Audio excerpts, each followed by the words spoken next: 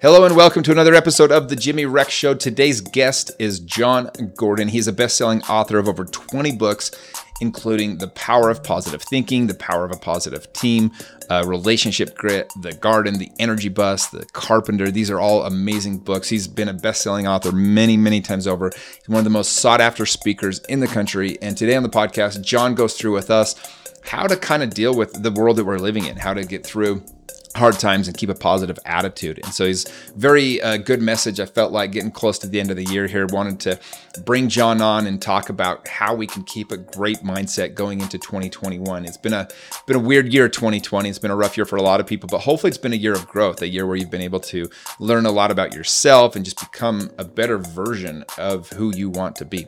And so Jon talks a lot about that on the show. We'll get into a few of his concepts for his books. And without further ado, let's get to it with Jon Gordon.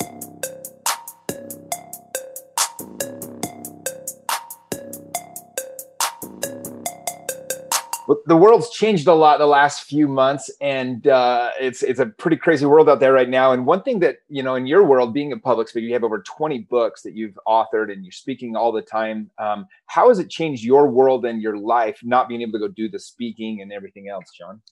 Well, I'm no longer speaking on stages. So now for me, it's virtual keynotes, it's Zooms.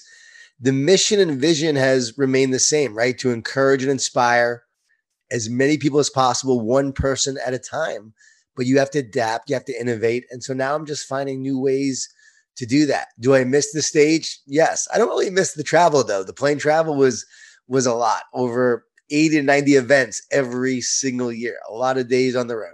So it has been nice to be home more, but I'm now doing a ton of Zooms. Sometimes I'll do 2 keynotes in a day. Wow. 2 keynotes. So in that way, my world has changed like that. I'm video conferencing, I'm Zooming, I'm speaking to people that way, finding a new way to speak. We're doing virtual trainings where we had all these physical events for our Power Positive Leadership program, and now we're doing virtual training. So we've done 3 of those, and it's really cool. We put it together in a month.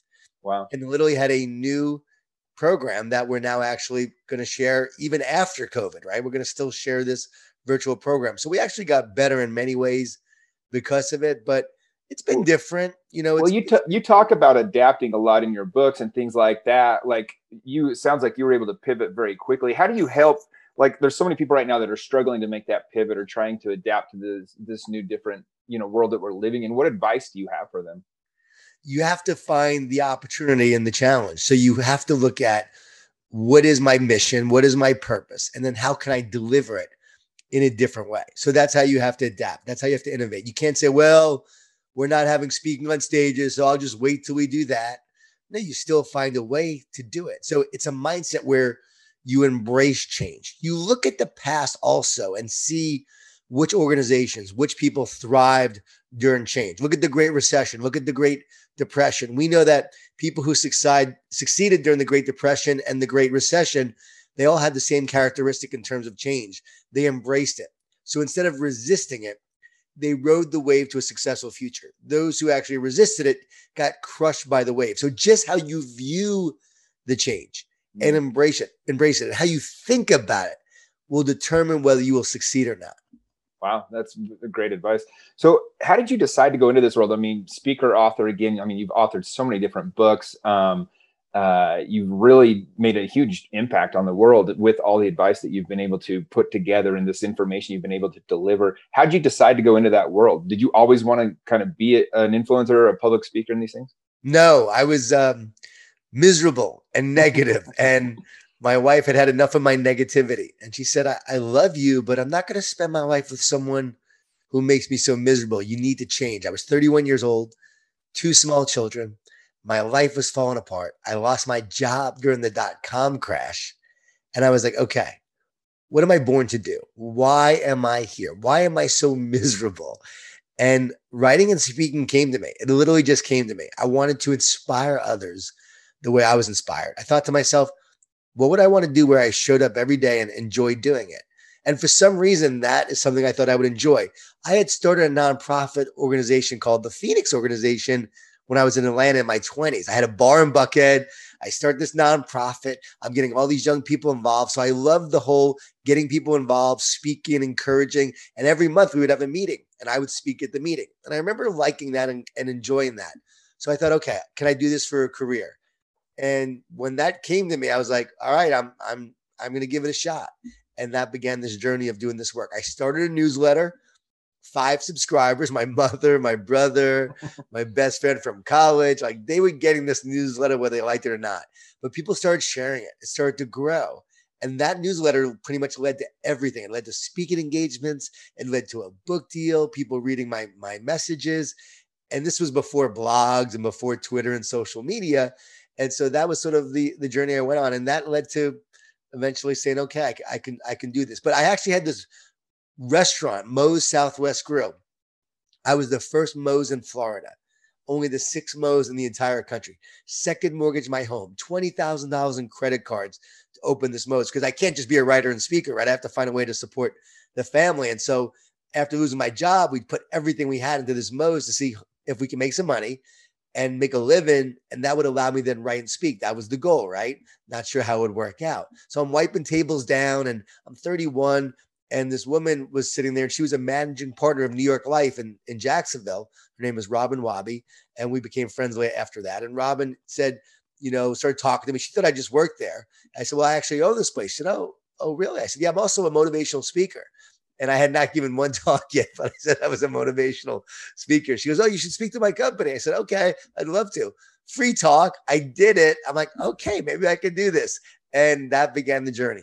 Wow, that's a really fun way to kind of get started in and to see what's kind of become of it is really cool. So, I mean, to be able to put as much information out there as you do, speaking as often as you do, the books you write, how much are you studying a day and how do you decide what to gather from or how to pick up the information, what you do study?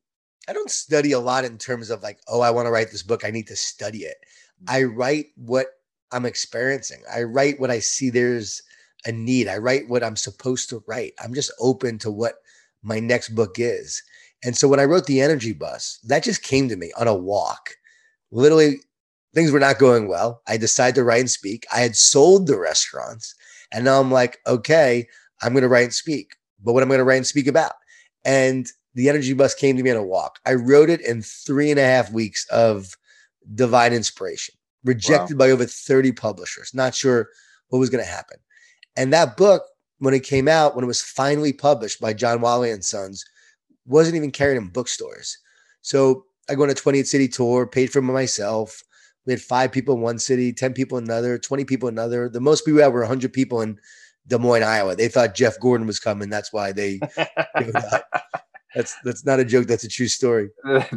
Funny thing, Jimmy, the other day I did this event and literally the guy introduced me as Jeff Gordon. Crazy. So I get back, don't know what my future holds, but I know, okay, I just got to go live this mission and vision every day. And that's what I started doing. And next thing you know, people started reading The Energy Bus, started getting out there. So that would lead me to speak. And then I learned the no complaining rule from this company. I thought that would be a great idea for a book. Met the CEO. Thought that'd be a great idea that they have this no complaining rule. So I wrote that. Then I was speaking to the Atlanta Falcons and I was leaving training camp and I had this idea, training camp. I'm going to write a book about training camp. That became the next book. Shark and Goldfish, Waves of Change. It was during the Great Recession. So I was thinking, I want to write a book about overcoming change and dealing with change because I had lost my job during the dot-com crash. So I knew what that was like. So I wanted to write that. Then Soup, create a culture of greatness. So each book has led to the next. And then the 2 cornerstones are the power of positive leadership and the power of a positive team. Because in working with all these organizations, I've got to meet incredible leaders, Dabo Sweeney, Sean McVay, right? Doug Cohen, Campbell Soup, you name it. Evan Spiegel with Snapchat, he read The Power of Positive Leadership. Got a chance to meet all these different people.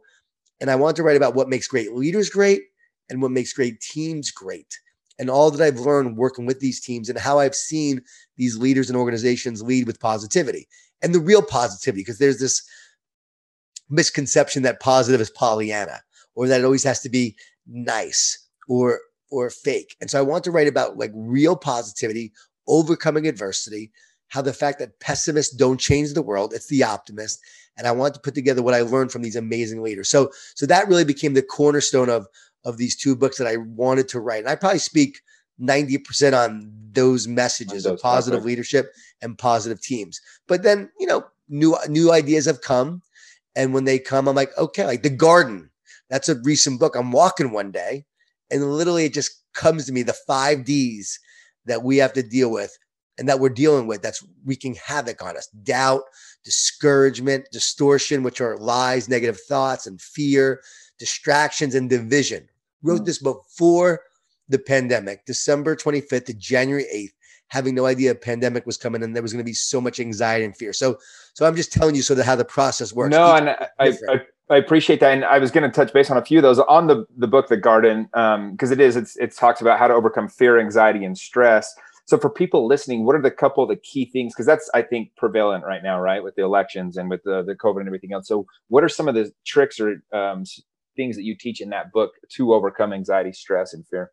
Well, one of the biggest things I teach is that the negative thoughts that you have are not coming from you.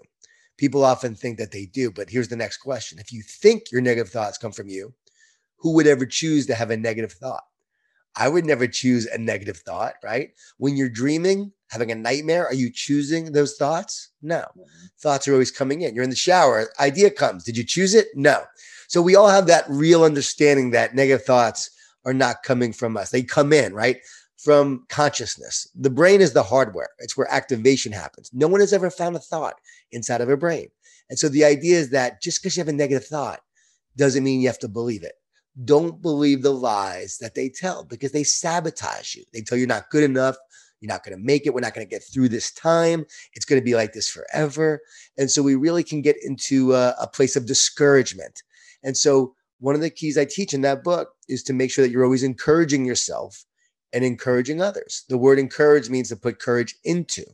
So put courage into yourself, put courage into others. And my favorite thing is to talk about the fact that, well, it's the best advice from Dr. James Gills, only person on the planet to complete 6 double Ironman triathlons, which means you do an Ironman, a day later do another one. And the last time he did it, he was 59 years old.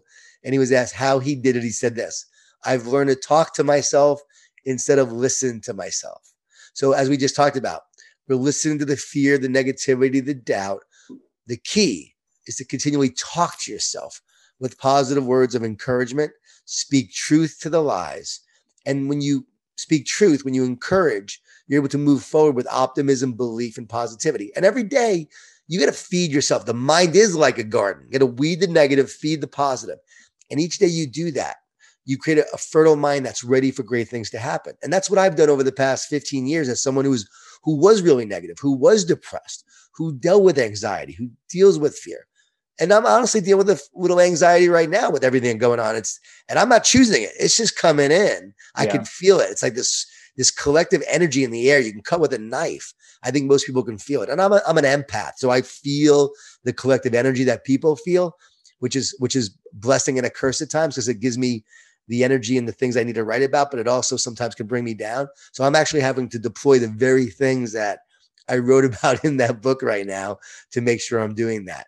And so that's really a key, is like understanding negative thoughts, understanding that you can feed yourself every day, and also understanding that the word anxious means divided. Literally at its Greek root word, it means divided. And so when you're anxious, you feel divided. So how can we unite with people that we love? How can we unite to ourselves? For some, it's yoga, meditation. For me, it's prayer, right? Unite to self, unite spiritually. And the more we connect and unite and surrender and trust, the less doubt we have. So trust is a big part of it. It's hard to trust, but trust and surrender is key to overcoming the anxiety that we feel. So how do you personally go about talking to yourself? And how do you know when you're talking to yourself? Like, do you do it out loud? Or how do you know when you're talking to yourself versus these thoughts that are just coming in, these negative thoughts? Well, you're never choosing the negative thought. So you wouldn't talk to yourself in a negative thought. What happens is it comes in so fast that you think it's from you. So then you reinforce it. Well, first, actually, you believe it. You believe the lie. Then you reinforce it. Then you repeat it. And then you actually feel guilty for having those thoughts in the first place. Happens so often. Once you recognize it, it's so freeing. There's so much freedom in knowing your negative thoughts are not coming from you. So stop beating yourself up for the thoughts that you have had because you didn't choose them. So now your job is to make sure that you're constantly and continually speaking positive words of encouragement. So on the left side of a piece of paper, you write down the negative thoughts that often come in for you. On the right side, you write down words of truth and encouragement. Like the truth is, you're here to do great things. You were never meant to be average. The truth is, the best is yet to come if you believe it and you work hard to create it. The truth is, we will get through this, even though it doesn't feel like it.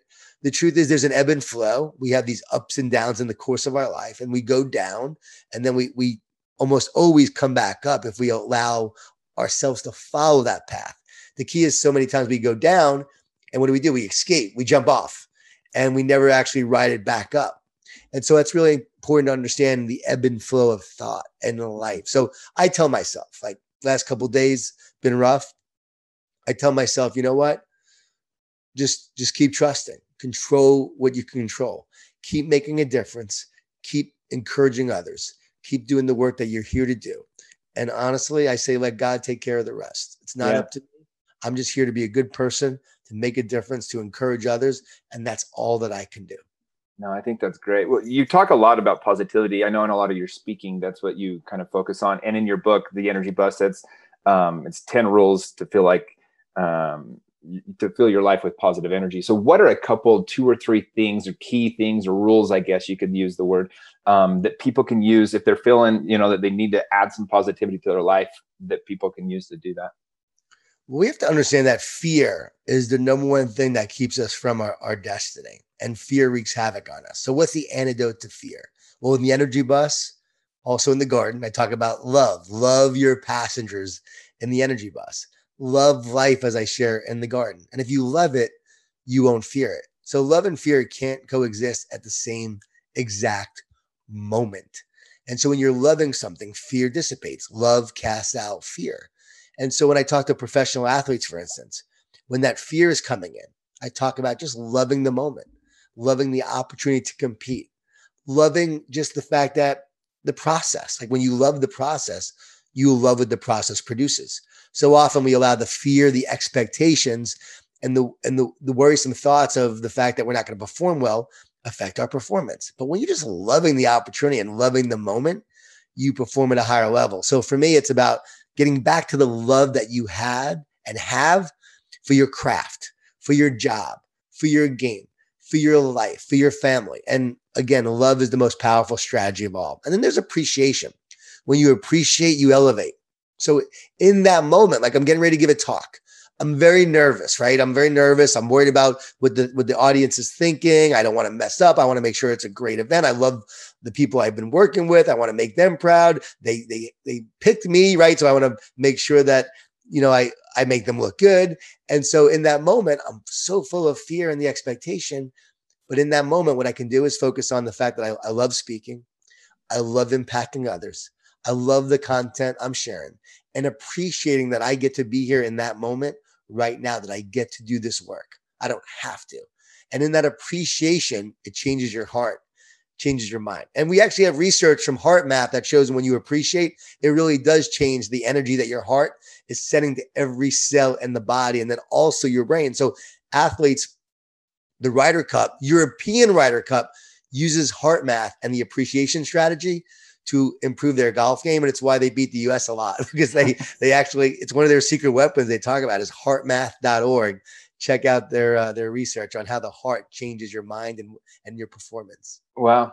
I'm going to check that out, because I am fascinated with the idea of, right, how much positivity can you actually rewire the way that your thoughts come in, the way that your heart feels. And what are some of those best ways to do that? So that's fascinating to hear about. And you can rewire. Like, I am someone who's naturally negative, but I have rewired my brain to be more positive over time. Now, when we're rewiring, well, what are we doing? We're actually making the part of the brain that activates with positivity. The neural pathway automatically goes there, right? So we're creating a highway instead of a dirt road. And so those thoughts more easily are expressed. But I do believe it still has to happen in the intention phase.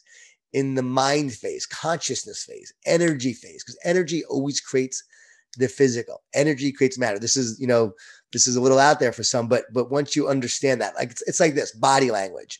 We often talk about body language. People say, well, when you put your arms back, you have this posture, right? You put your shoulders back, you're going to have better body language. I have coaches always talk about their players. They got to have better body language. Okay, great. Is it the body language though that makes them feel that way? Or the fact that there was an intention in the moment before I arched my shoulders back, there was an intention that I was actually doing that. Mm. So the energy happened before the physical moved.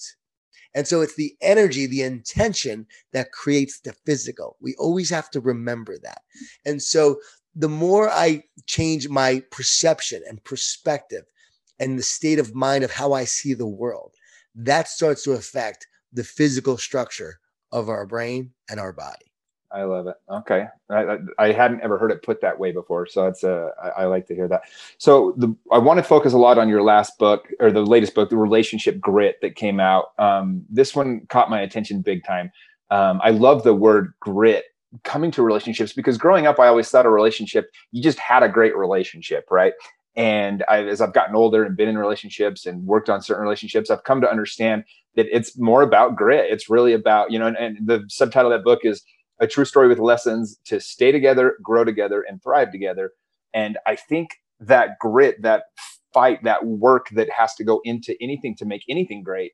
But how do you relate that in your book? Like with the divorce rate now over 50%. I mean, couples have never been in more trouble than they are, it seems like, right now. But how does a relationship get to the point where they have that grit?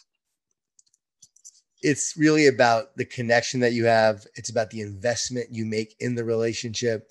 It's about the framework, right? My wife and I talk about the framework. You have to resolve to stay together. You have to say, we're going to stick it out no matter what. We're going to invest in each other, and we're going to invest in the relationship. We're not going to consume from it.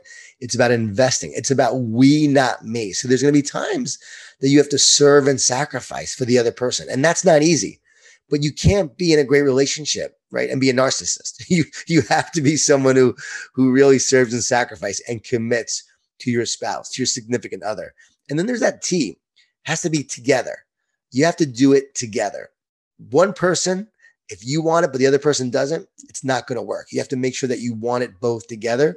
And then there's that G part, which is my wife and I say God. When we met, we were just very spiritual people, not religious, but just spiritual.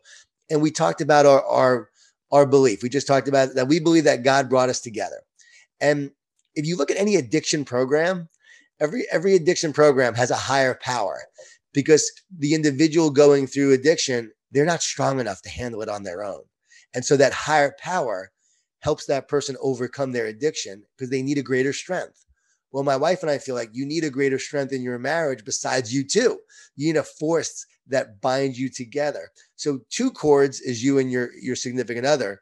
You need a third cord, which is God in the relationship, a spiritual part that brings you together. And what's the best way to bring God into your relationship, or bring for us, for us, again, we didn't always have God in our relationship. And there were early years, it brought us together initially. We felt like God did. Then we sort of forgot about God, and we hate each other, and we fought all the time, and we almost got divorced a number of times. And that's the thing. There were times we should have gotten divorced, or maybe shouldn't have, but we could have very easily.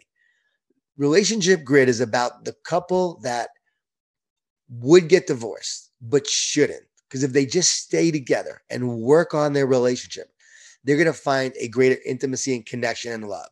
There are some relationships that you should probably get divorced because, one, if there's abuse, you got it. That's it. That's a done deal. If there's a thing where it's really so toxic, so bad that you can't recover it from, and you're not willing to do the work, okay, you need to part ways. But if there's just the part of it where you need to work it out and just start to communicate and connect and commit to each other and show that you care. 4 C's: communicate, connect, commit, and care. And you do those things, right? That's going to help you develop a stronger relationship. So we share a ton of ideas in the book of what you have to do, but it does take a lot of work. And for God, for instance, we just would pray. We started praying together. This was years later, but we started praying together, and we create a covenant together where we're going to be faithful to each other for the rest of our lives. Mm-hmm. And that happened because early on my marriage. I was like that 31-year-old time when everything was falling apart. There was some infidelity on my part. My life was falling apart. So what did I do? I'm looking outside. I'm trying to find happiness outside instead of inside the marriage. I'm thinking it's better outside instead of doing the work on the inside. Young, stupid, right? 2 small children. And then I tell my wife after I changed a lot. So then I have this huge change in my heart. I change as a person. I become a writer and speaker. I start sharing this message. I live ever since that 31-year-old phase, I have lived very honorably and just doing everything the right way. Been on the road all the time, always making sure I'm committed and devoted to my wife. And then at 40, though, I tell her the truth about what happened when I was 31. So that I tell her. And we share that in the book. And we talk about how that almost destroyed our marriage because she felt so betrayed. And I'm like, but I'm a different person now. She's like, yeah, but I don't care. I still knew that person then, and you were that person. So you can't just like just use it as an excuse or absolve yourself from it. So I owned it and I took responsibility, of course. And then from there, what you uncover, we really believe God will cover with grace. So we uncovered it. We talked about it. And because of that, which I knew I had to tell her because we had to develop a greater intimacy. That's why I told her, not out of guilt. I knew there was something that was holding us back, and I kept on being convicted that you have to tell her. So I finally told her, and sure enough, that really made our relationship much stronger than ever. And that's when we came up with the prayer, came up with the covenant, and now 10 years later, I'm turning 50. I was 40 then, turning 50, and now we have like this incredible marriage, this amazing bond, and we become stronger than ever. And now we're really enjoying the life and the love that we would not have had if we got divorced. So that's the thing. What was it that sparked in you to get you to cause those changes or to come clean to your wife? Like, what was ultimately the impetus for that? Well, what sparked the changes was my faith. I really came to faith during that time. So that's where I finally just surrendered, and I just like, God, I can't do it alone. I'm miserable. My life is falling apart. God, I'm never happy. Like, I have all this burden and pain. And I literally just gave it and surrendered. And just between you and I mean, honestly, not many people, well, a lot of people agree to this. A lot of people have had this. Some people haven't. I gave my life to Jesus. And for me, I was meditating as a Buddhist, seeing a glowing cross. And it was like this spiritual experience I cannot explain. So I was into Buddhism and meditation. Next thing you know, I started seeing glowing cross. And I started reading more and more, listening to some sermons, spoke to me, changed me from the inside out. So after that, that was what changed me. Then I started writing these books. Then I started speaking and doing this work. And then I'm walking, and then God literally starts saying to me, you got to tell her. Like, you got to tell her. Just as I've had ideas for books. Yeah. You got to tell her. Like, there's something holding your back, and there's this that's not as strong because of it. You've got to tell her. And so one day we're walking on the beach, and I said, I got to tell you something. And it did not go well. My wife is Irish Catholic. She doesn't drink. She doubles up on the fighting. And I was like, oh, this is not good. Like, she wouldn't talk to me for weeks. She was ready to divorce me. It was bad. But thankfully, I kept on asking for forgiveness. She finally forgave. And that's when we really did the work. Like, after that, we really invested more. I would say that's when we totally started to invest. Really made a game plan around it. Yes, around it, and really started to do it together. Mm-hmm. And that's where I, in many ways, started giving to her even more. Where I was on the road a lot all the time. Now, even though I was on the road, I was much more engaged in us. And I also stopped traveling as much to spend more time with her and the family.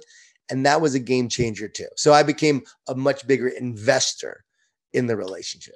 Well, I applaud you. I mean, that's a lot of work to do, but it just shows, the value that you had on that relationship and what you were willing to do, and your wife as well, to be able to get to that place. What a gift for you. She deserves all the credit in the world. I mean, she was always great in the relationship, and I share that in the book. Like, she was the rock star. It's cool. People are reading the book and they're like, wow, John, you come across as very average, but your wife is the rock star. And I love that because she is the rock star, and what she did to help us stay together is everything. What's funny? After I told her, that's when I wrote The Carpenter. It's when I wrote The Power of Positive Leadership, The Power of a Positive Team.